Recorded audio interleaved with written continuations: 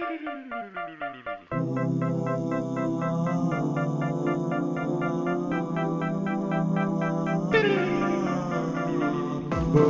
make it. We're gonna make it. We're gonna make it. Make it. Make it. We're gonna make it. We're gonna make it. We're gonna make it. Make it. Make it. We're gonna make it.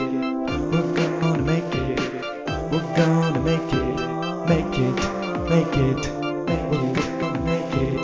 Make it. We're gonna make it. We're gonna make it. Make it. Make it. Welcome to We're Gonna Make It, a monthly podcast about art and artistry. Except when it's about cooking. I thought we resolved this. Cooking is art. Whatever. I'm still bitter because you won. I think we're pretty early in this episode to be losing it this badly. Can we get Whatever. back to the topic? Welcome to We're Gonna Make It. Yay, we're gonna make it. So, okay, Moss. Moss. Yeah. I have a problem. Aside from losing in the cooking podcast. That's not a problem. That's just a fact, unfortunately. That's right. There are no pictures of me ever. Oh, right. So as you know, Moss, because you were there, we just got back from Mexico. That was good. And there's like nothing of me. I always take the pictures and I'm always like, everybody group shot, and I'm never in them. I brought a camera to Mexico just to take pictures of you. I brought a second camera. Yes, you did. And? Well, I didn't go back to the room very much. I didn't have it on me when I was doing things. Ever? Yeah, ever. How many pictures overall would you say you took? Do you mean it like through our lives? Nope, on this trip. None. Yep. Yeah. You get in pictures. Other people take pictures. You can be in the periphery. There's always these pictures of you taking pictures of other people, and you're kind of standing off to the side. Yeah. Let me list what I found so far. There's me holding up the camera, taking pictures, yes. It's a good one. Good. Yeah. There's the one that's half of my face. There's the one where I'm eating. Yeah. And then there's the one where I have that weird kind of half blurry, like Muppet expression going on. I love that.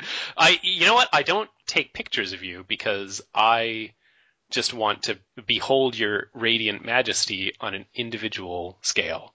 Why should I share the image of your beauty with the world? Taylor, I'm covetous. Cameras will steal your soul? But while you're all enjoying my beauty, the rest of the world's like, hey, look, a Muppet. It's mysterious. Sucks.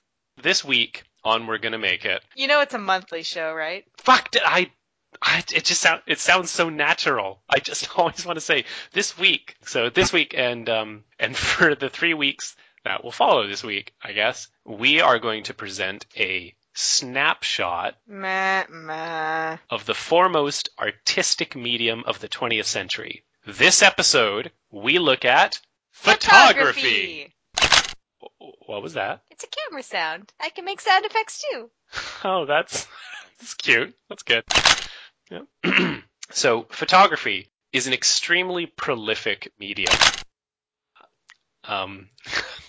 Photography is an extremely prolific medium. It is all around us. Can you stop? Photography is all around us. It is one of the most easily accessible art forms that we know. Just about everybody has a camera, and these days it's just easier and easier to take hundreds or thousands of photos and quickly sort them digitally. Darkrooms and development labs no longer stand between the public and photographic art. And websites... Fine, you can do the speech. You want to do the speech? Sure. Do the speech. And websites like Flickr or even Facebook make it easy for any wet-eared first-timer. Right? Fuck, this is hard. Why'd you give me the hard sentence? You know, this was a great speech when I first wrote it. Super insightful. Do you want me to do it? No, get away. And websites like Flickr or even Facebook make it easy for any wet-eared first-timer to develop an audience. So to address this genre of art that has such a mass of contributors, we decided to form our own small army of artists. We'll be speaking with 6 photographers. Taylor, we didn't get 6. We got 5. The 6th canceled, so the 5. The 6th is the spirit of photography. We don't ask it any questions. It's just there. So yes, we'll be speaking with 5 photographers today. We hope to draw a bit of information about why photography is such an appealing medium and learn a bit about their experiences and motivations. Ladies and gentlemen, we give you the photographers. Now, because of the number of guests that we have, we're going to do things a little bit differently today. We've got 5 artists to introduce you to. The interviews will be brief, and after each one, we'll do a photo challenge that's been given to us by that artist. In other words, we'll be building a portfolio of our own work based on the suggestions of our 5 artists. Who will, of course, also be our 5 judges. Some are professionals and some are amateurs. Some of them are artists and some simply appreciate the skill inherent in photography. But all of them together make for a well-rounded view of the most prevalent visual art in the Western world. Our first artist is a fellow well known in Victoria art circles. He is Andrew Dodd Clippendale. And he is a man of many talents. I am a photographer, a filmmaker, and a graphic designer, and I run my own company called Dodd's Eye Media. Andrew has always been an artistic person, but it wasn't until recently that he became embroiled in the high-octane world of underground drift racing. Photography. Photography. The high-octane world of photography.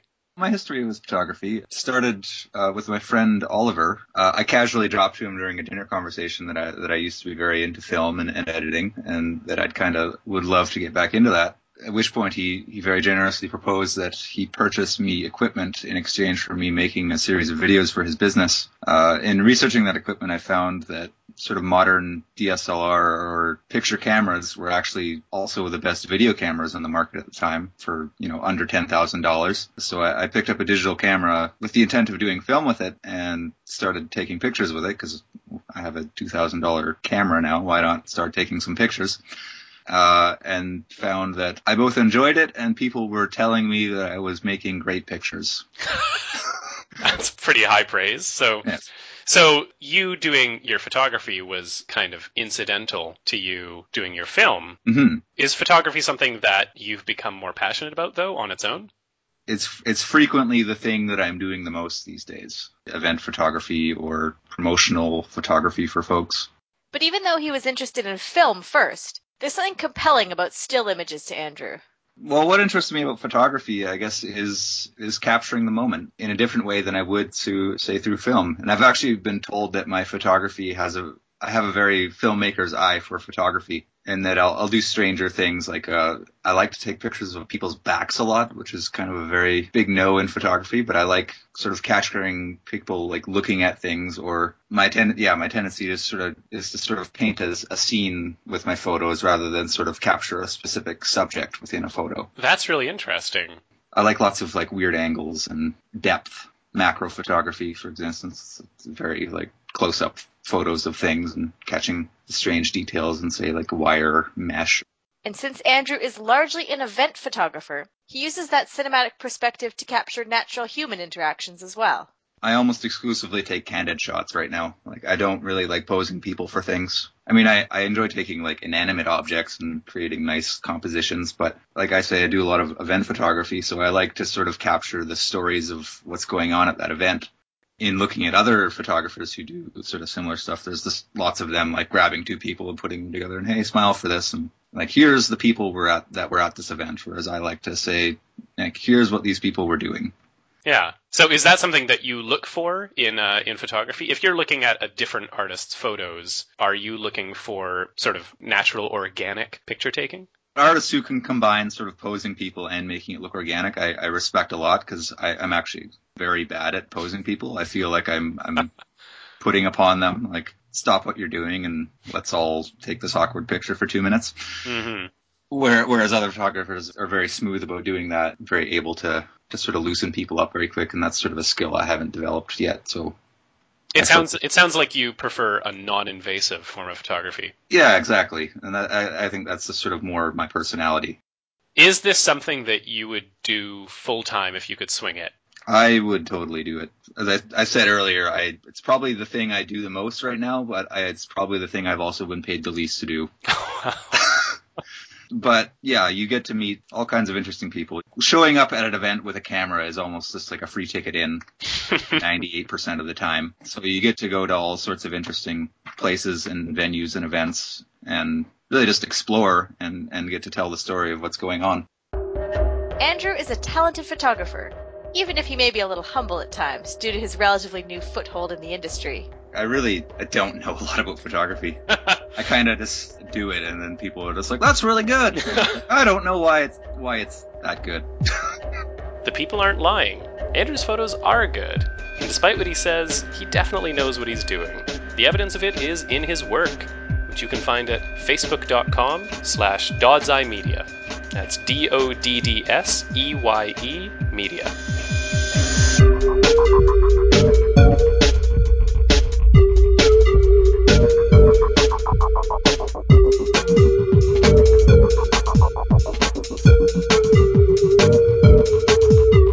So, after interviewing Andrew, I asked him to give us a photo challenge. What was it? So my photo assignment is to go out and emulate what I'm told is my signature style, which is a very cinematic style of photography. So either through posing people or through finding a scene just out in the world, tell a story through your photo.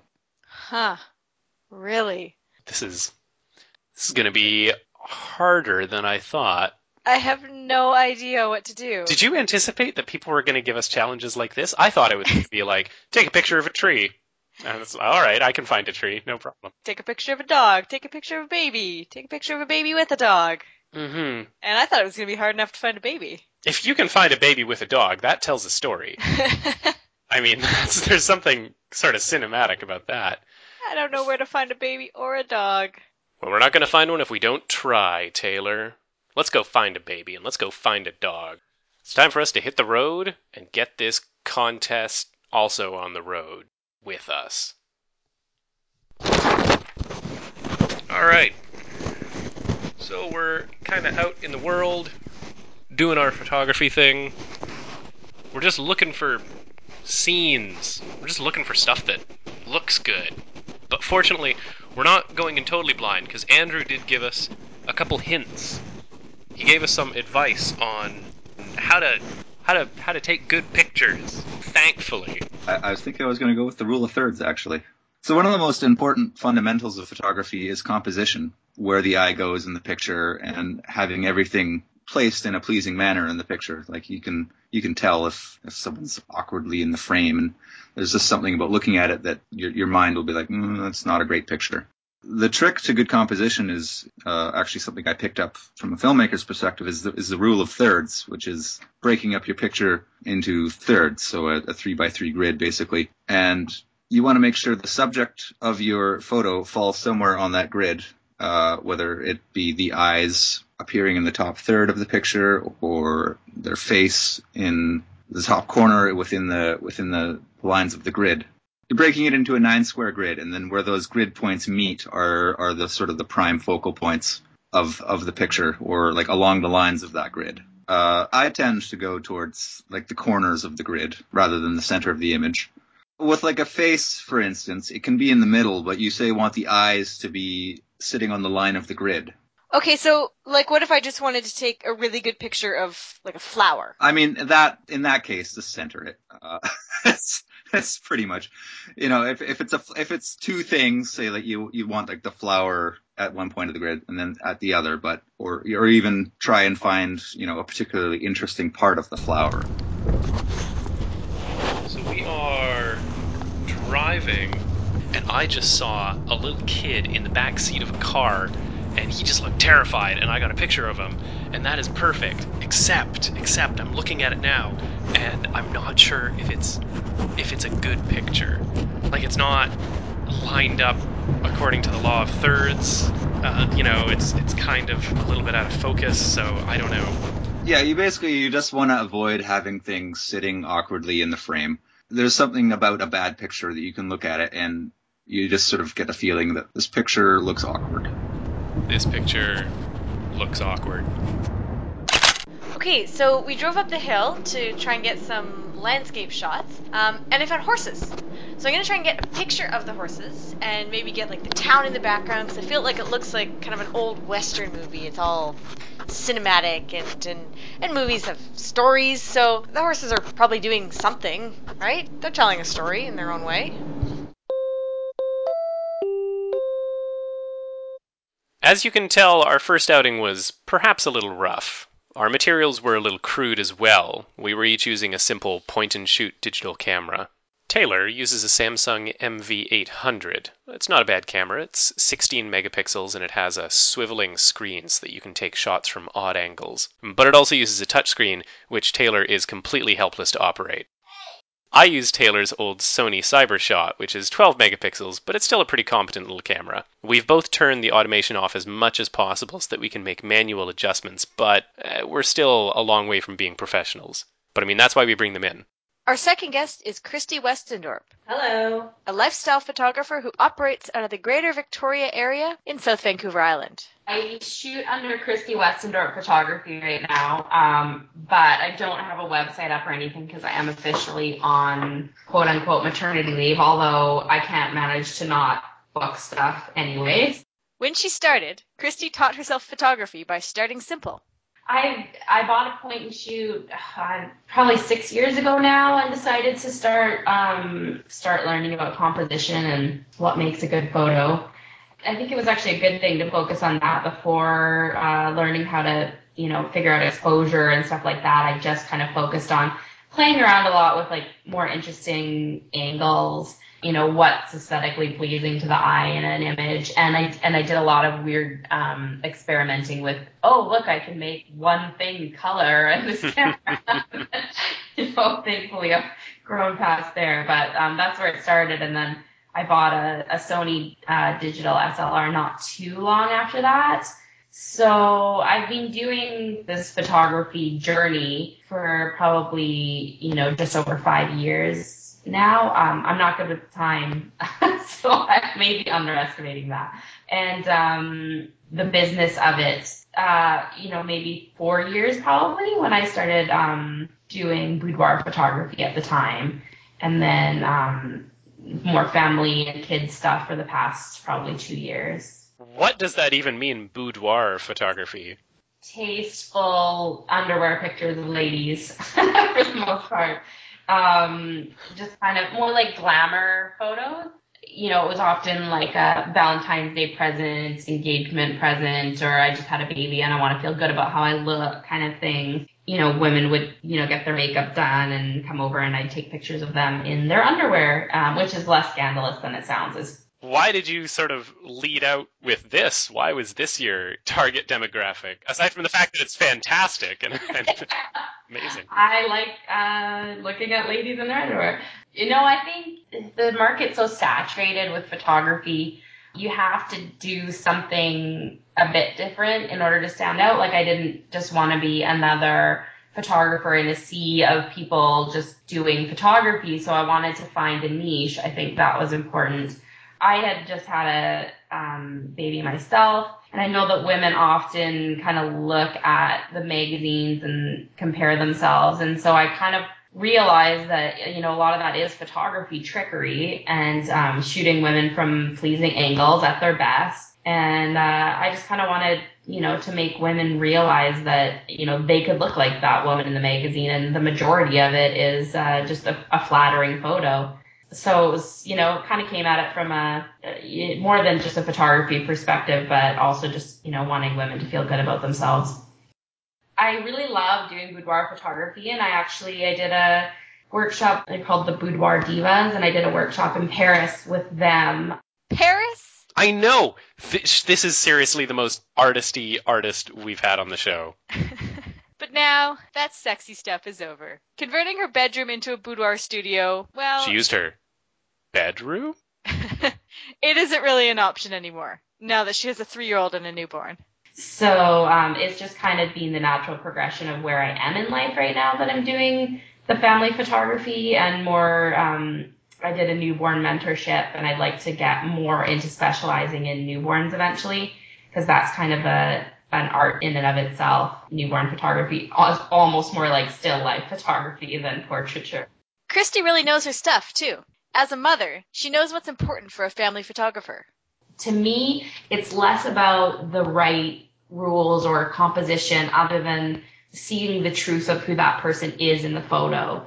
And I find that especially important for connecting with parents and photos of their children. They want to see who their kid really is. And it's a challenge because almost everyone has digital cameras now, and kids get really used to having their photos taken. And so they bring out the cheese smile and they want to see the back of the camera right away. So to me, I can tell when I've got that moment where they've forgotten that I'm there with the camera and they're just playing with their mom or being themselves. Christy's work is amazing, and rightly so, since she takes it very seriously.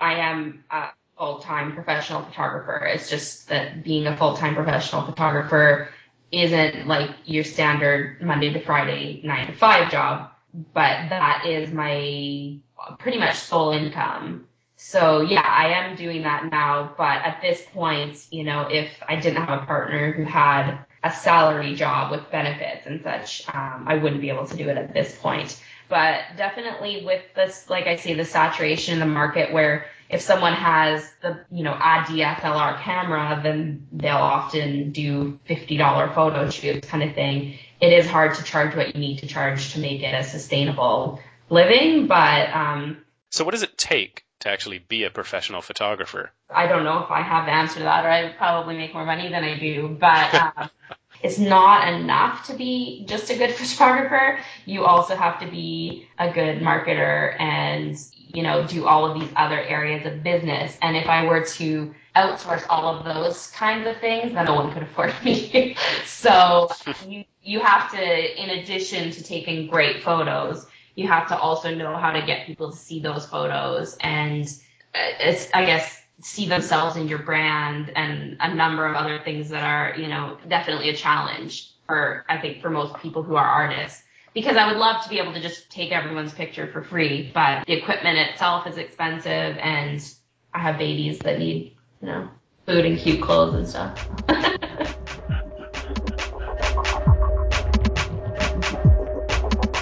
As she said, Christy doesn't currently have a business website up since she's focusing on her super cute kids right now. But soon enough, you'll be able to find her at Christy Weston Dorp Photography, and maybe see a little bit of that boudoir material. It is safe for work. It's not nearly as racy as you might imagine. It just never is somehow.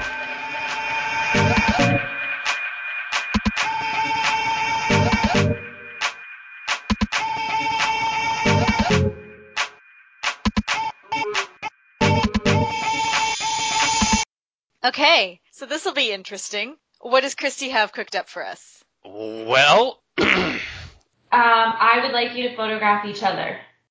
What? Touching back on what I said, what stands out and makes a beautiful picture to me is to capture the true self. I want you to take true photos of each other. What? what? What? What? What? What? Moss, what does your true self look like? Oh my god. Do I have to, like, surprise you in the shower or something? Like, how do you catch someone? What in the goddamn is...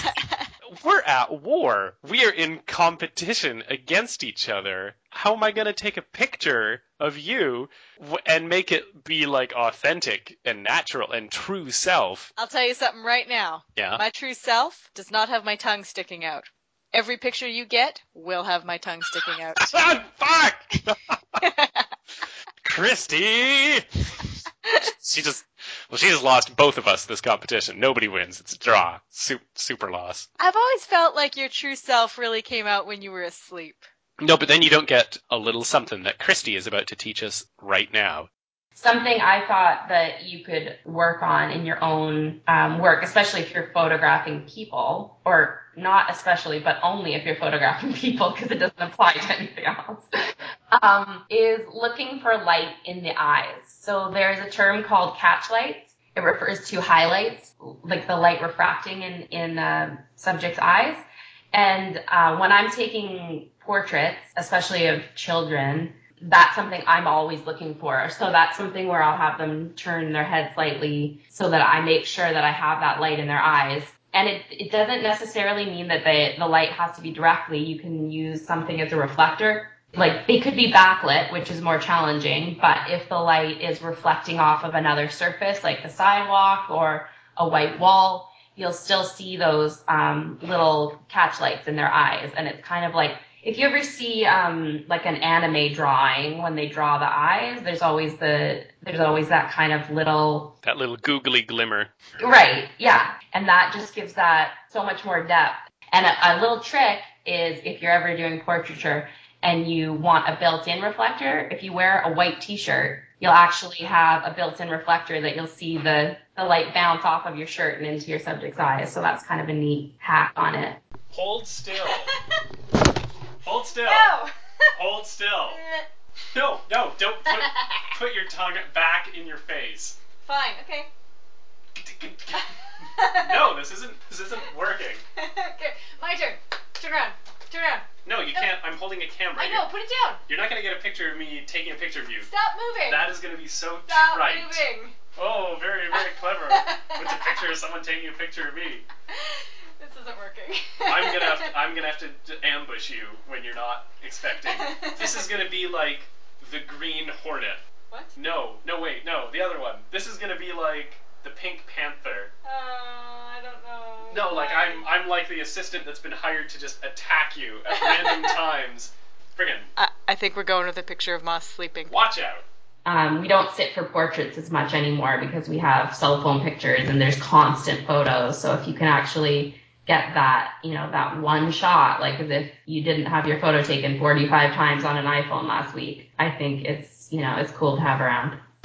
This is a weird dilemma that we're in because we want to take a good picture of the other person, and the other person actually wants us to take a good picture of them because then they look good in the picture that we put up on the internet. So we're actually past the phase where we're trying to actively sabotage each other, and now we're kind of into trying to make sure that the other person gets the most glamorous, fantastic shot. I don't currently like the contender that Taylor has taken.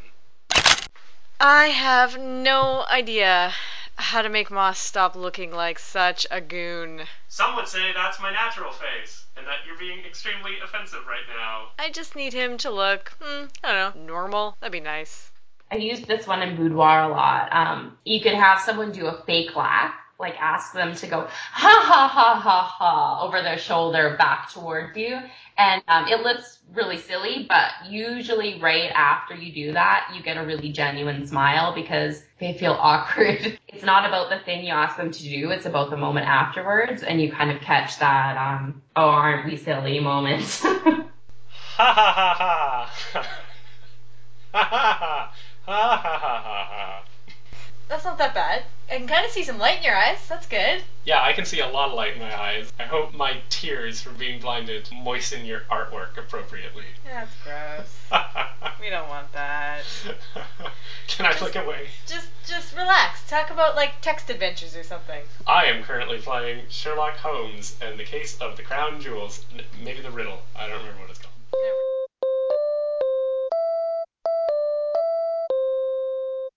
Next up, we step away from the professional world of photography. So you've interviewed two professionals, and now you're going to talk to me. We have a couple of amateur photographers who know a lot about the art, but take a more relaxed approach to it. Hi, I'm Allie. I'm a public servant with the government of British Columbia. I guess I first kind of got into photography when I was about 13 because my dad gave me an old camera that he owned. He gave me his Canon AE1. So I had this camera for years and I kind of just looked at it and did nothing with it because I didn't know how to use it. And then in high school, I took a photography class in grade 11 or 12, and I actually went and got my high school yearbook out today because I could not remember that teacher's name because he looked like Ozzy Osbourne. So you just know him as Ozzy Osbourne. Everyone just called him Ozzy, but his actual name turns out to be Mr. Singer. That's appropriate. There was no lesson plan to that class. This whole thing made me really think back to what got me into photography, and I started thinking about this class and why I liked it. And I think it was just learning through doing photography. And then the whole class turned into a dark room. Huh. yeah, we got to spend our time taking and developing pictures. I mean, I thought originally that photography would be great for me because I needed an art credit in high school, and I thought it might be for people who can't draw or paint. But the class turned out to be really great, and I do credit it with introducing me to something that I came to truly love. Mr. Singer, aka Osborne, would also get Allie her first job. A job. Okay, no, you silly lame girl. They called him Ozzy, not Osborne. Mr. Osborne! No, that is the Green Goblin. Just Fine. please continue.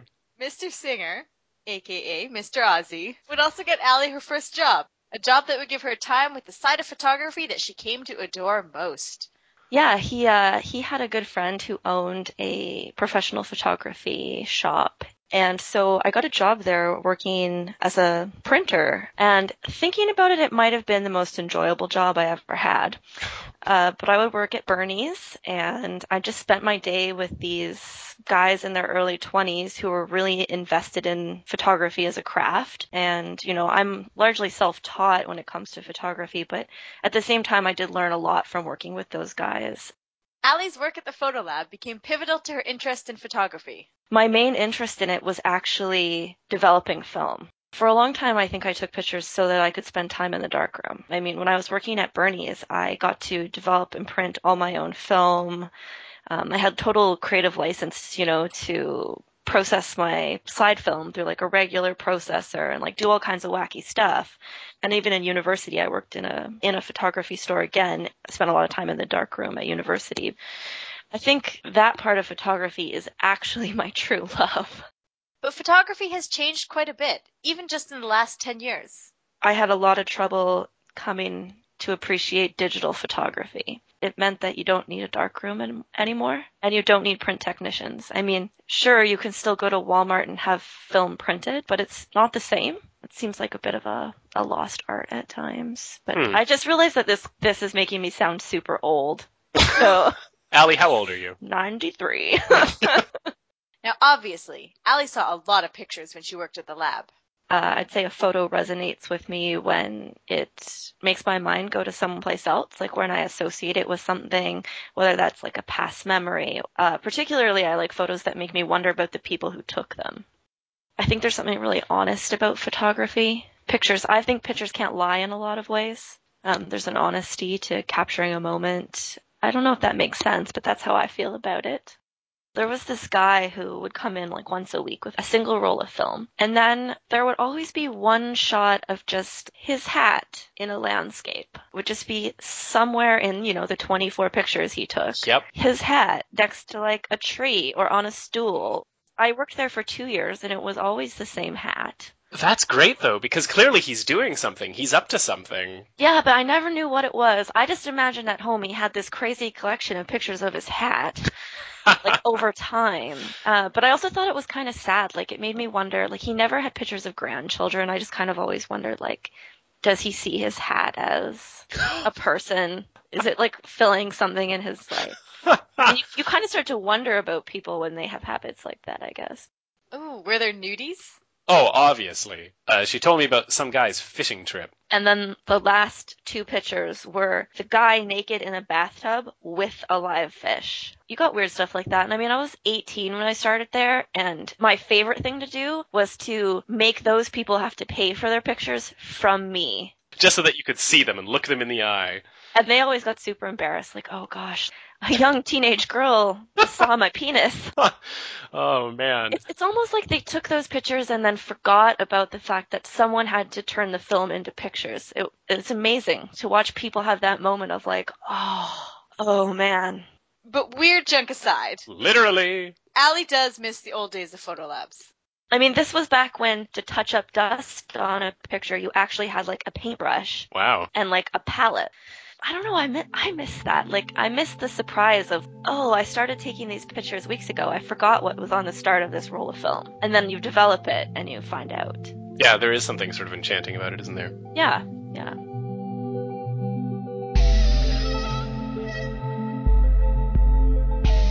It's so strange to think that we're not yet 30, and yet we can still have nostalgia for the days of our youth. film canisters and photolabs were so recent, and yet they're completely vacant in the mainstream world of today. It also makes you remember that we're not just talking to artists here, but also to craftsmen and craftswomen like Allie and all the others who used to live in the darkroom.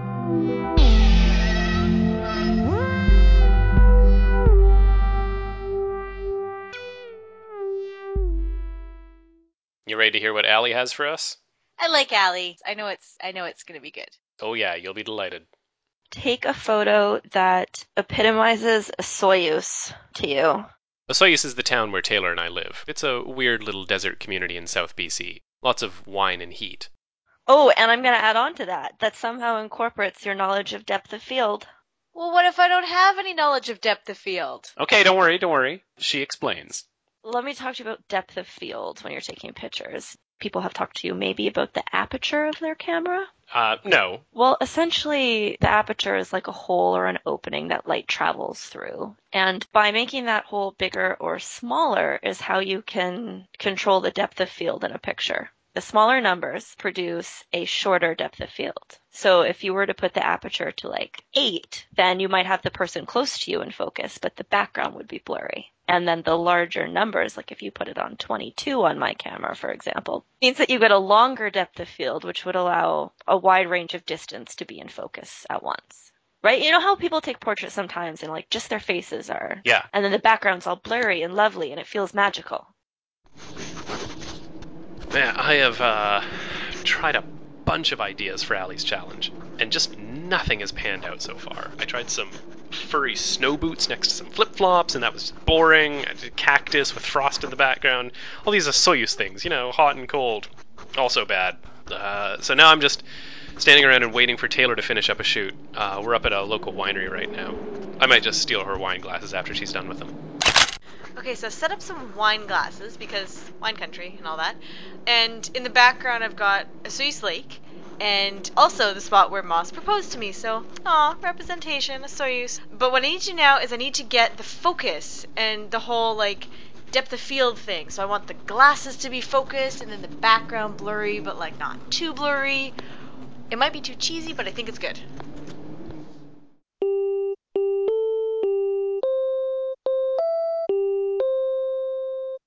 Next up, we'll be speaking with Allie's husband, actually. I'm Justin Holmes. I am currently a programmer. I'm 6'2". I like pictures of vaginas. Allie said I could swear. Justin isn't a professional photographer, but he has a lot of experience and a lot of knowledge about the craft. I started photography sometime in my teens. I'm not really sure exactly when, but my dad gave me this old Olympus OM10, which is like this camera from, I don't know, years gone by. Probably like the 80s or something. Maybe even the 70s. I don't know how old my dad is. But film was fairly cheap back then, so I started taking a lot of pictures. Most of them were just of things like my friends. Some of them were attempts at being artistic, but most of the time I was just documenting places that I went and people that I saw and stuff like that. It was before digital cameras were invented, so it was the only way to take pictures, so I had to learn how to use a film camera. And it was pretty low tech. It didn't have a flash. You had to set everything manually. There was no autofocus. You had to focus every picture you wanted to take. You had to set up the light meter. You had to set the aperture and the focus and the whatever that other thing is that you need to set on cameras.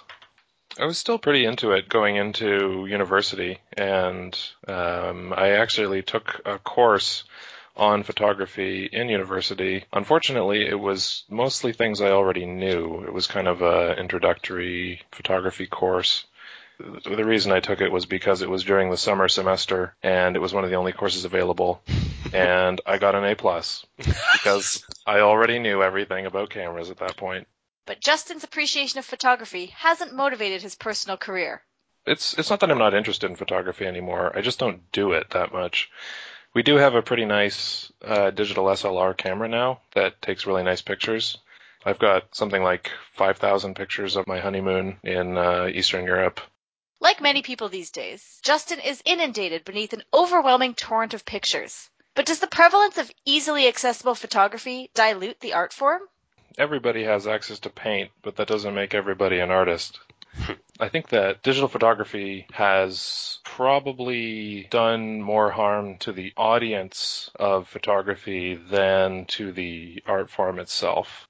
People see probably, I don't know, I'm guessing I look at least 500 photographs a day just on the internet and on Facebook and things like that, and I click through them pretty quickly. I don't stop to look at them very often. Mm-hmm. Although I wouldn't say most of those are art, or they're not trying to be art anyway. They're just sort of documentation of the world. But I think that has lessened people's appreciation for actual artful photography. What does make you stop when you see a picture? What makes you pause on a photo? If it's particularly well composed or has interesting colors or textures or contrasts. Justin uses his skills in a pragmatic fashion. He's the person you hand the camera to if you want a good shot of your family on vacation. For him, photography is a practical skill, although he does occasionally use it for pleasure. We grew up in the wilderness, so I like taking a lot of wilderness photos, landscapes, whenever I can catch a bird and tie it to a stick and then take a picture of it, I guess. I mean, catch a bird and with the camera. I don't think I'd want to take pictures as a job. It's just a hobby, basically. Mm-hmm. That said, do you feel like you are better off for having learnt the skills of photography when you were younger? Yeah, for sure. It changes how you see the world. You need to develop your eye, as they always say. It's hard to describe, but when you're looking for pictures to take, you look at the world a completely different way than when you're just sort of walking around, going about your day-to-day life. You're more critical, looking for angles and lines, contrast, interesting lighting. Even when you don't have a camera with you, you can look at something people might normally pass by as mundane and say, that's interesting. There he is, our everyman, skilled in technique and appreciation, and using those skills to just live his life. Justin really shows that photography isn't merely an artistic medium, it's an extension of how we view the world. Thanks, Justin.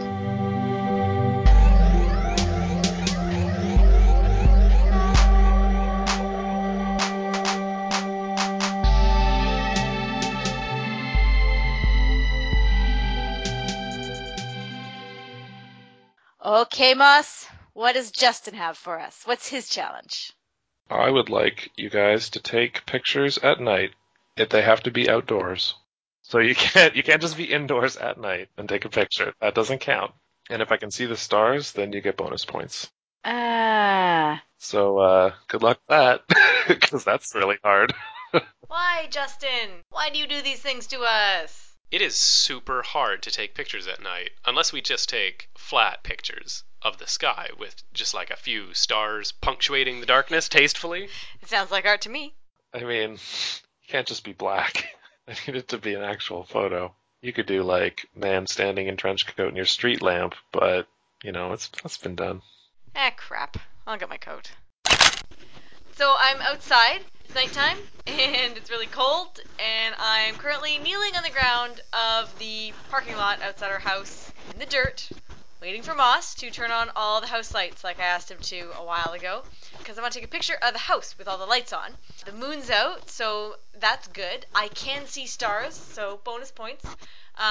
Justin's techniques, I think, were kind of useful. I can do maybe conceptually a technique, not highly technical. Is this like some legendary, like mythic technique? Yeah, is this like very difficult? Is this the thing where the samurai like stabs through himself to hit the guy behind him, basically? Yes, it's the three-eyed technique, where the camera is actually your third eye. You don't look through the camera, you push it through your forehead, and it takes the best picture. Yeah, so turns out that's not a real thing. Now I know that. Oh, okay. Moss has the lights on. Oh, and the moon has clouds. The moon has clouds in front of it. So I'm gonna get to work. So Taylor's done her picture, and it's really good. So now I'm out wandering the streets of Osoyoos, looking for something that can top it. The trick that I'm facing now is just getting a picture that looks good without doing that grainy thing that low light photography always does. So if you want to take a really good picture, what you're going to want to do is get a thing called Photoshop and then take any picture and then make it good. I mean, back in the day when we were shooting film, when they had color film, there's different grades of it, so be different ISOs, which is how sensitive it is to light. Different ISOs were different light sensitivities, so it corresponds to the actual size of the granule of silver nitrate or oxide. I don't remember exactly what it is. Stuff that is light sensitive. The lower the ISO, the smaller the grains are, which means that you're going to get a higher definition photograph. However, you need a lot of light. So the higher the ISO, the bigger those grains are, the more light that can hit each grain, meaning it will respond to light better. However, the picture will be really grainy because you'll see these big blobs. Digital cameras sort of do the same thing, except for they just sort of approximate it. So I've got some shots of a fountain, and I fiddled with the ISO to make it look bright without being grainy or blurry, but the street lamps are making everything look orange, so I'm just trying to play with the colors now. This is a lot harder than shooting in the day when everything's just sort of, bright and blue. So the sky's blue, and when you're outside, everything is reflecting light from the sky, so everything looks kind of blue. You can't see this because your eyes actually adjust to different lighting conditions to make everything seem like it's the right color.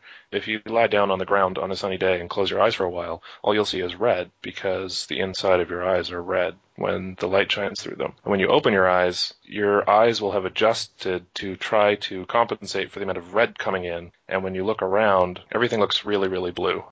So things like incandescent bulbs and fire are yellowish. Anyway, your digital camera will probably have several settings. Indoors, I don't know, snowy day, which is compensates for everything being extra white by adding some contrast and making the snow look white instead of blue. So the different digital camera settings are effectively a way of doing color balance? Yeah. If you set it to indoor, it'll compensate for orange? Yeah, that's pretty much what it's doing. And so, I don't know, you could experiment with that, trying different color modes in the incorrect lighting and seeing if you get some interesting results. I think I've got my shot, which is good because I'm now super wet from the fountain and very, very cold.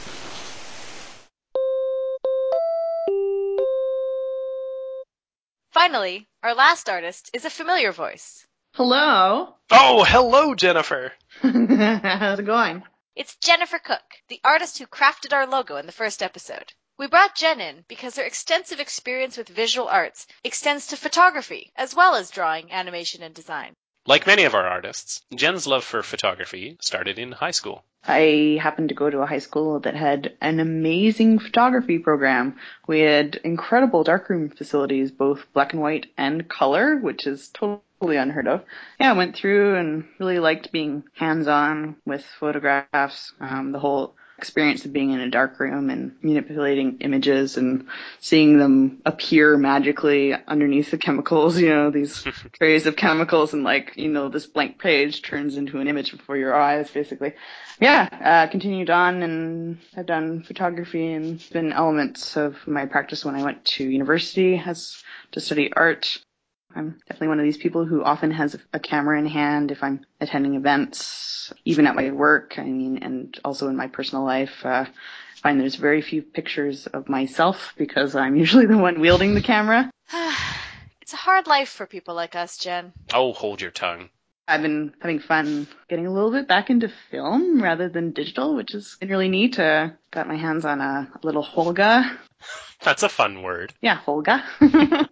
Lomography. No, you lost me. Lomography is, they've resurfaced all these what were originally toy cameras that actually are very poor cameras.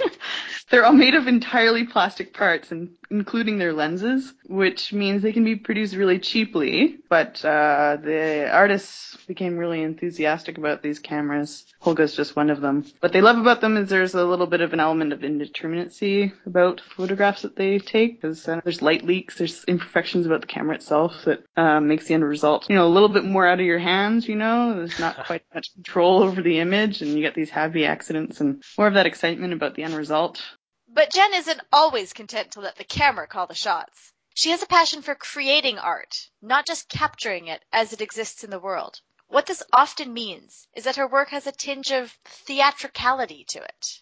I think that's something that appeals to me across the arts. Trying to imagine different possibilities to create art rather than recreating life. You know, whether it's paintings that are hyperreal or super realistic drawings.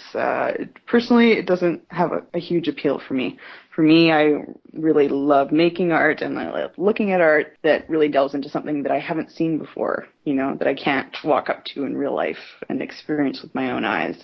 I like to see people getting imaginative and showing me a little bit, you know, their own mind's eye and like revealing that to me with their art. That's really cool.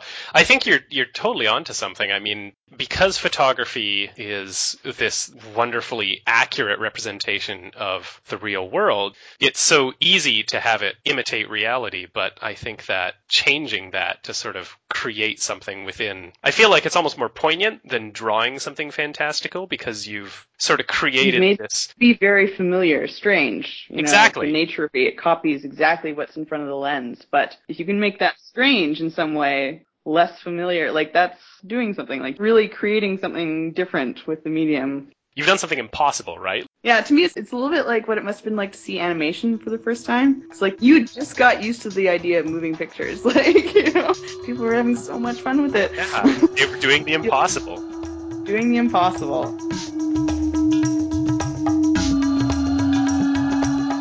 Isn't that kind of the gift of photography? It allows us to capture things that are real and also to create the impossible. Jen's pictures range from scenes with unearthly lighting, from living statues to magicians' vanishing acts, all caught on film without post-processing. She believes that a fantastic picture can be staged, and that a sense of theatricality can bring a certain element of excitement to any scene.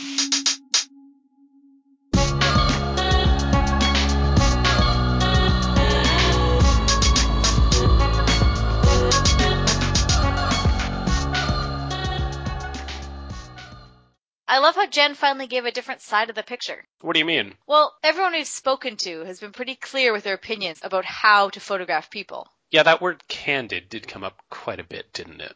I almost exclusively take candid shots right now. Candid shots of people. I like taking pictures of people when they're not aware that a picture is being taken. That moment where they've forgotten that I'm there with the camera. Makes sense that everybody would say this. I mean, nothing is worse than that really awkward stage shot where everyone's just staring at the camera. It just doesn't look lifelike. But it is nice to hear the other side of the story actually advocating for something a little bit more constructed. So it's nice to know that if we want to, we can just pose our subjects like puppets and photograph them looking all stiff and unrealistic. I'm not really sure that's what Jennifer was getting at. I'm pretty sure it was. So, what's she giving us then? The last challenge. This is it, Taylor. This is challenge number 5. I don't know if I'm doing so well so far. Are you ready? Yes. I guess a project that sort of rolls in some of the discussion we were having earlier. I'd like you to go out and take a picture that makes the familiar strange in the way that you shoot it somehow. Why does everyone do this to us? Because they hate us, Taylor. Have fun with that.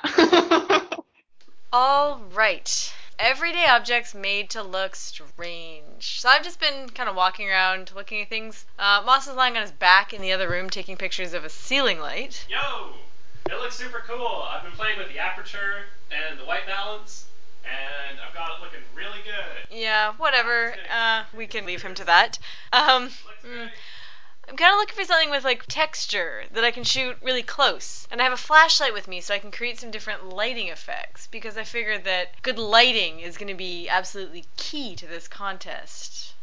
It's perfectly fitting that already at least 2 people have talked about light. After all, that is what the medium is about. You know, you capture light and, you know, using light in photography to its utmost is, what it's all about. Using light behind subjects, you have to be careful. You know, everyone's shot a picture of somebody standing in front of a window, and all you get is the light coming in the window and the person's totally dark. But, shooting portraits of people, if you get just a little bit of highlight right behind their head, it illuminates their hair and creates this gorgeous halo effect. Things like shooting outside is really quite challenging because how do you get light both in front and behind your subject at the same time? And this is why it's so hard to shoot in the middle of the day and much easier to shoot and much better. I mean, you just create more dramatic light effects by shooting in the afternoon, late afternoon, or in the early morning because you get light at angles. You know, the light is lower in the sky, it's coming at a diagonal at your subject. You can have it hitting part of the subject's face while also hitting the side of their head, illuminating their hair. And also, it's the greatest depth. You're really creating just enough light and shadow play that you can see how, say, round a figure is, you know, rather than making them flatter. So I've been photographing the small stack of books and a cricket ball, which just happen to be sitting next to each other on our shelf. And it's really neat how just changing the angle of the light can make a totally different mood to the shot. This is what's so cool. You create different feelings by different kinds of light, too. You shoot somebody with light coming from below, they look really haunting because there's shadows cast by the cheekbones, and suddenly their eyes look all shadowy and ominous. Portrait photographers use is like nice even light all around, light shooting up from the back. You like drop a little like highlight on the top of their head to illuminate their hair, and you have beautiful portrait photography conditions. So there's lots to be learned about how to use and manipulate light to get the most out of your subjects.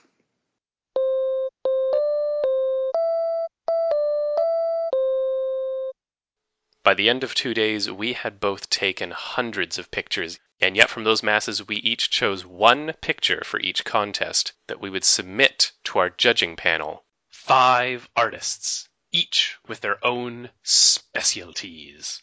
They are the 5 pillars of this art form, and together they form our judging panel. From event photography and cinematic storytelling, Andrew. Hello.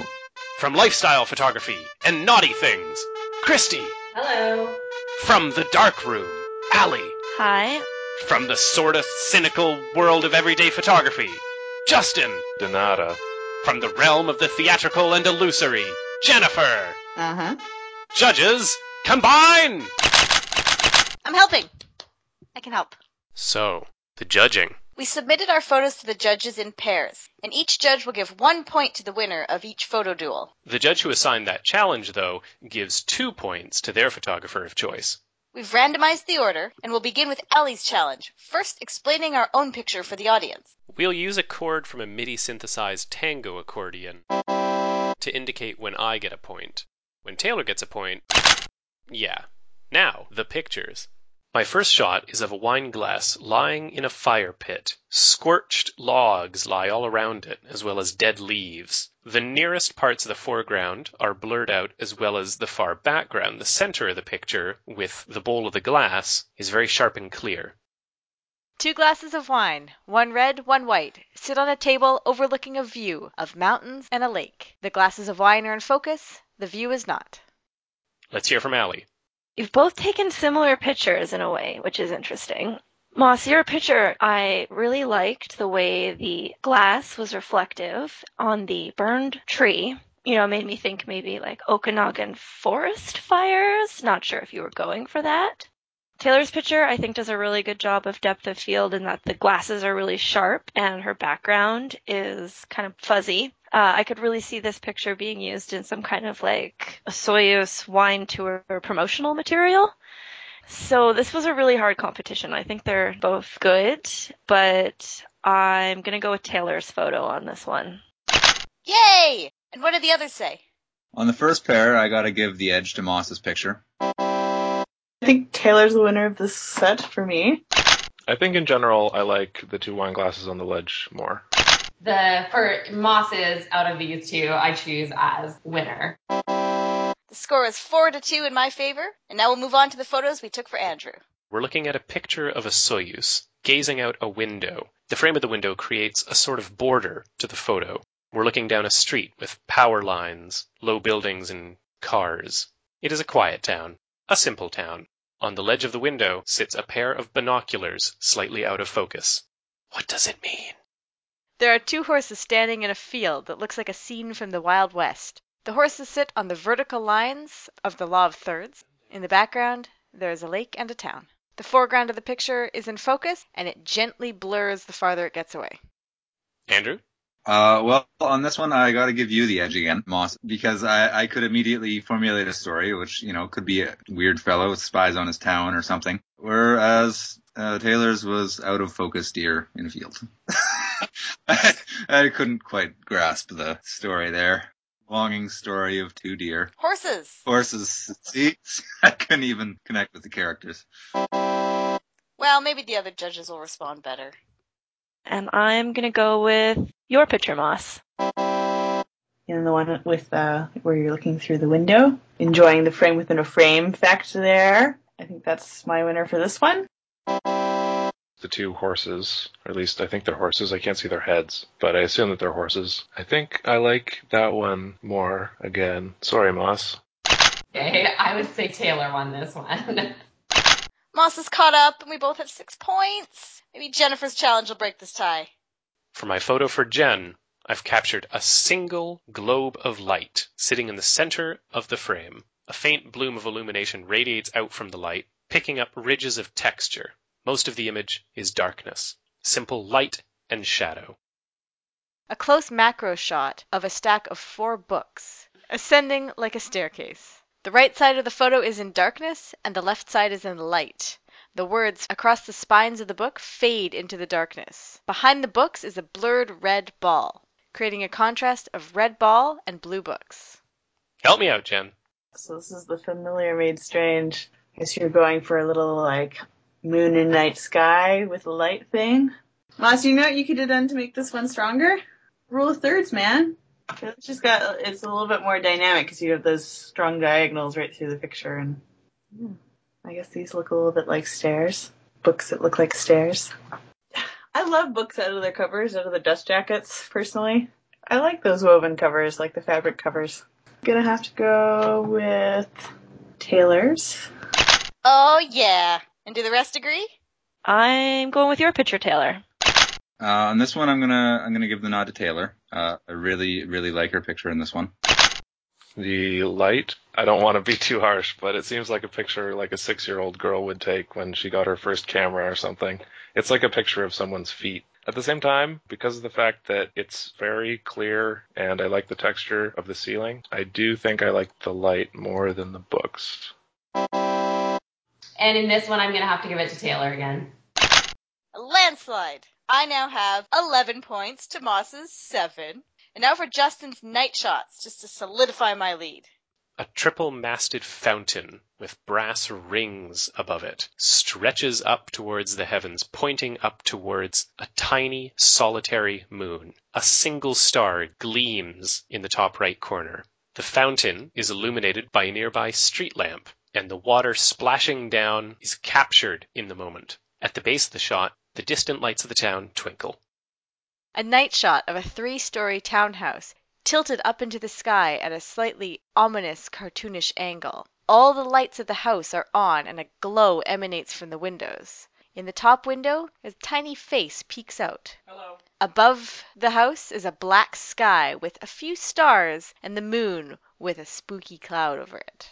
Justin, I need this. So the first one with the fountain, I think it's interesting because the fountain is, well, not just because, but because the fountain is also interesting.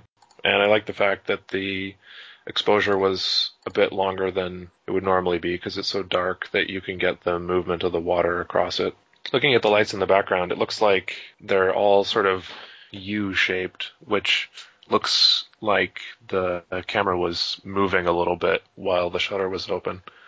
Going to the house, I like the crazy thing that the moon's doing with the clouds. It looks sort of like Northern Lights or like Haunted Ghost Story Moon or something like that. And actually, that's sort of the vibe I get from the whole picture, except for the fact that the house is so bright and all the lights are on.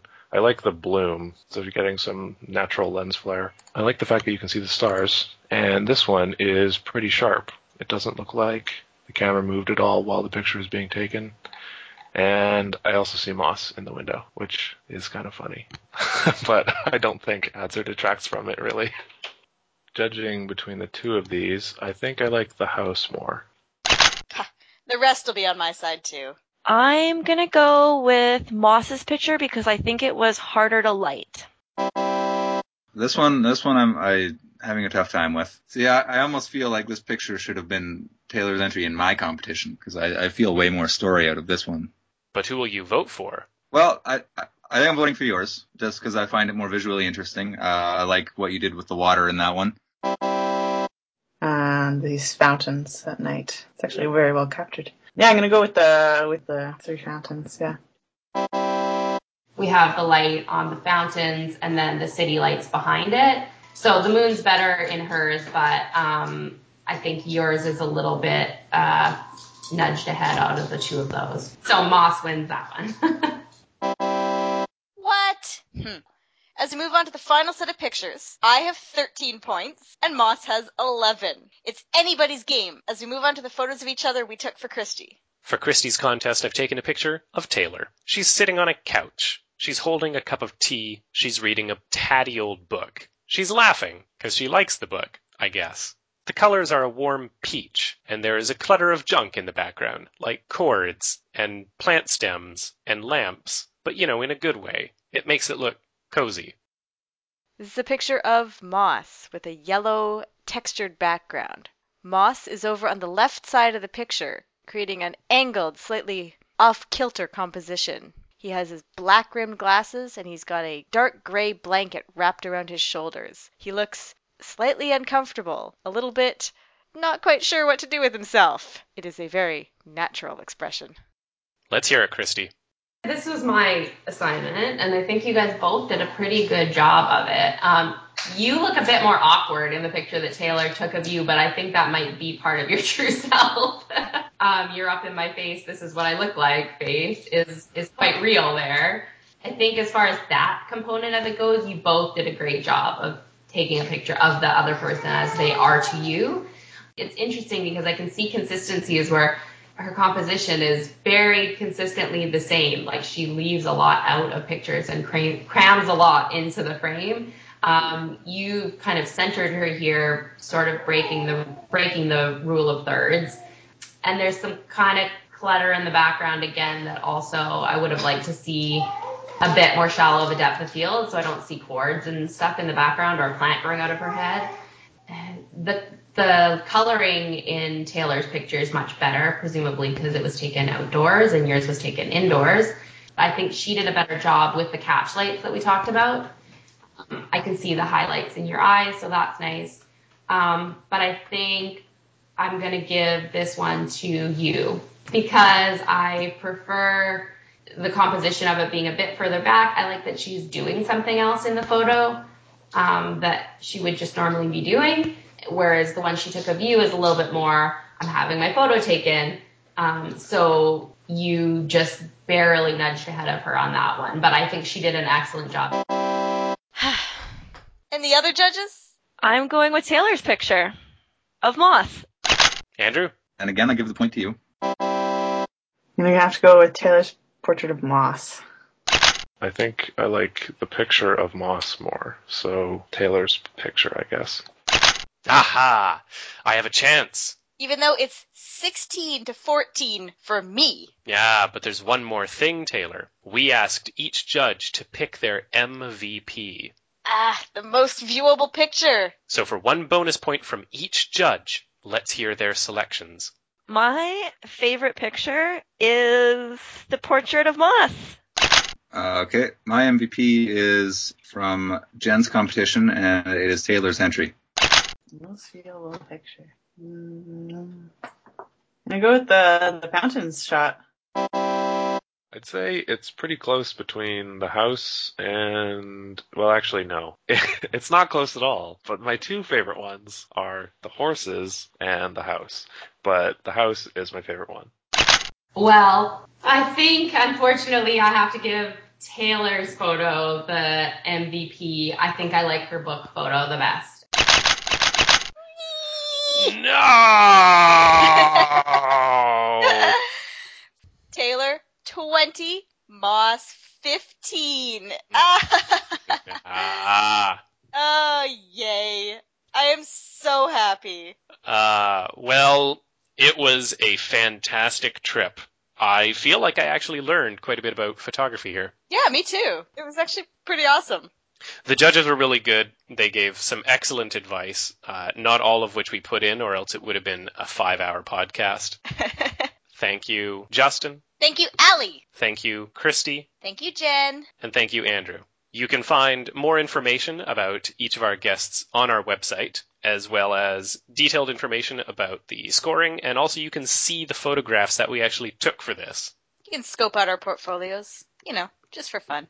Oh, and another quick thank you to the artist known as Olav. Once again, he has provided us with a fantastic score, completely non-profit, and this is how we pay him. We pay him with thanks. And love. We love you, Olav. We love you, Olav. Please continue making music that we can use. Remember that you can find his work at olav.bandcamp.com, and you can even pay him money there, which is something that we don't do. Well, thank you very much, everybody, for listening to our show once again. Thank you. If you do enjoy the show, please let us know. You can send us an email. Where's my... You really can send us an email. Moss is stalling, but... Where's my notes? You can send us an email at makeitpodcast@gmail.com, or you can comment on our Facebook page or on our website, makeitpodcast.wordpress.com. And you really should. We like to hear things. We're also now officially on iTunes, which means that you can search and subscribe to us through iTunes. And the exciting part is you can also rate and comment on our show in iTunes. And the better you rate us and the more you comment, the higher we rank in iTunes, which is very exciting. In iTunes. Yeah, I That's said exciting. You did say that. that. iTunes is the world, right? iTunes is the world. It's not a song.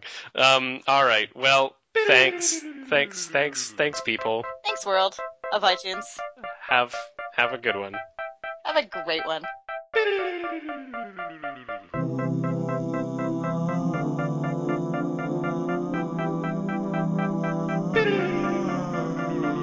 We're gonna make it. We're gonna make it. We're gonna make it. Make it. Make it. We're gonna make it. We're gonna make it. We're gonna make it. Make it. Make it. We're gonna make it. We're gonna make it. We're gonna make it. Make it. Make it. We're gonna make it. Make it. We're gonna make it. We're gonna make it. Make it. Make it.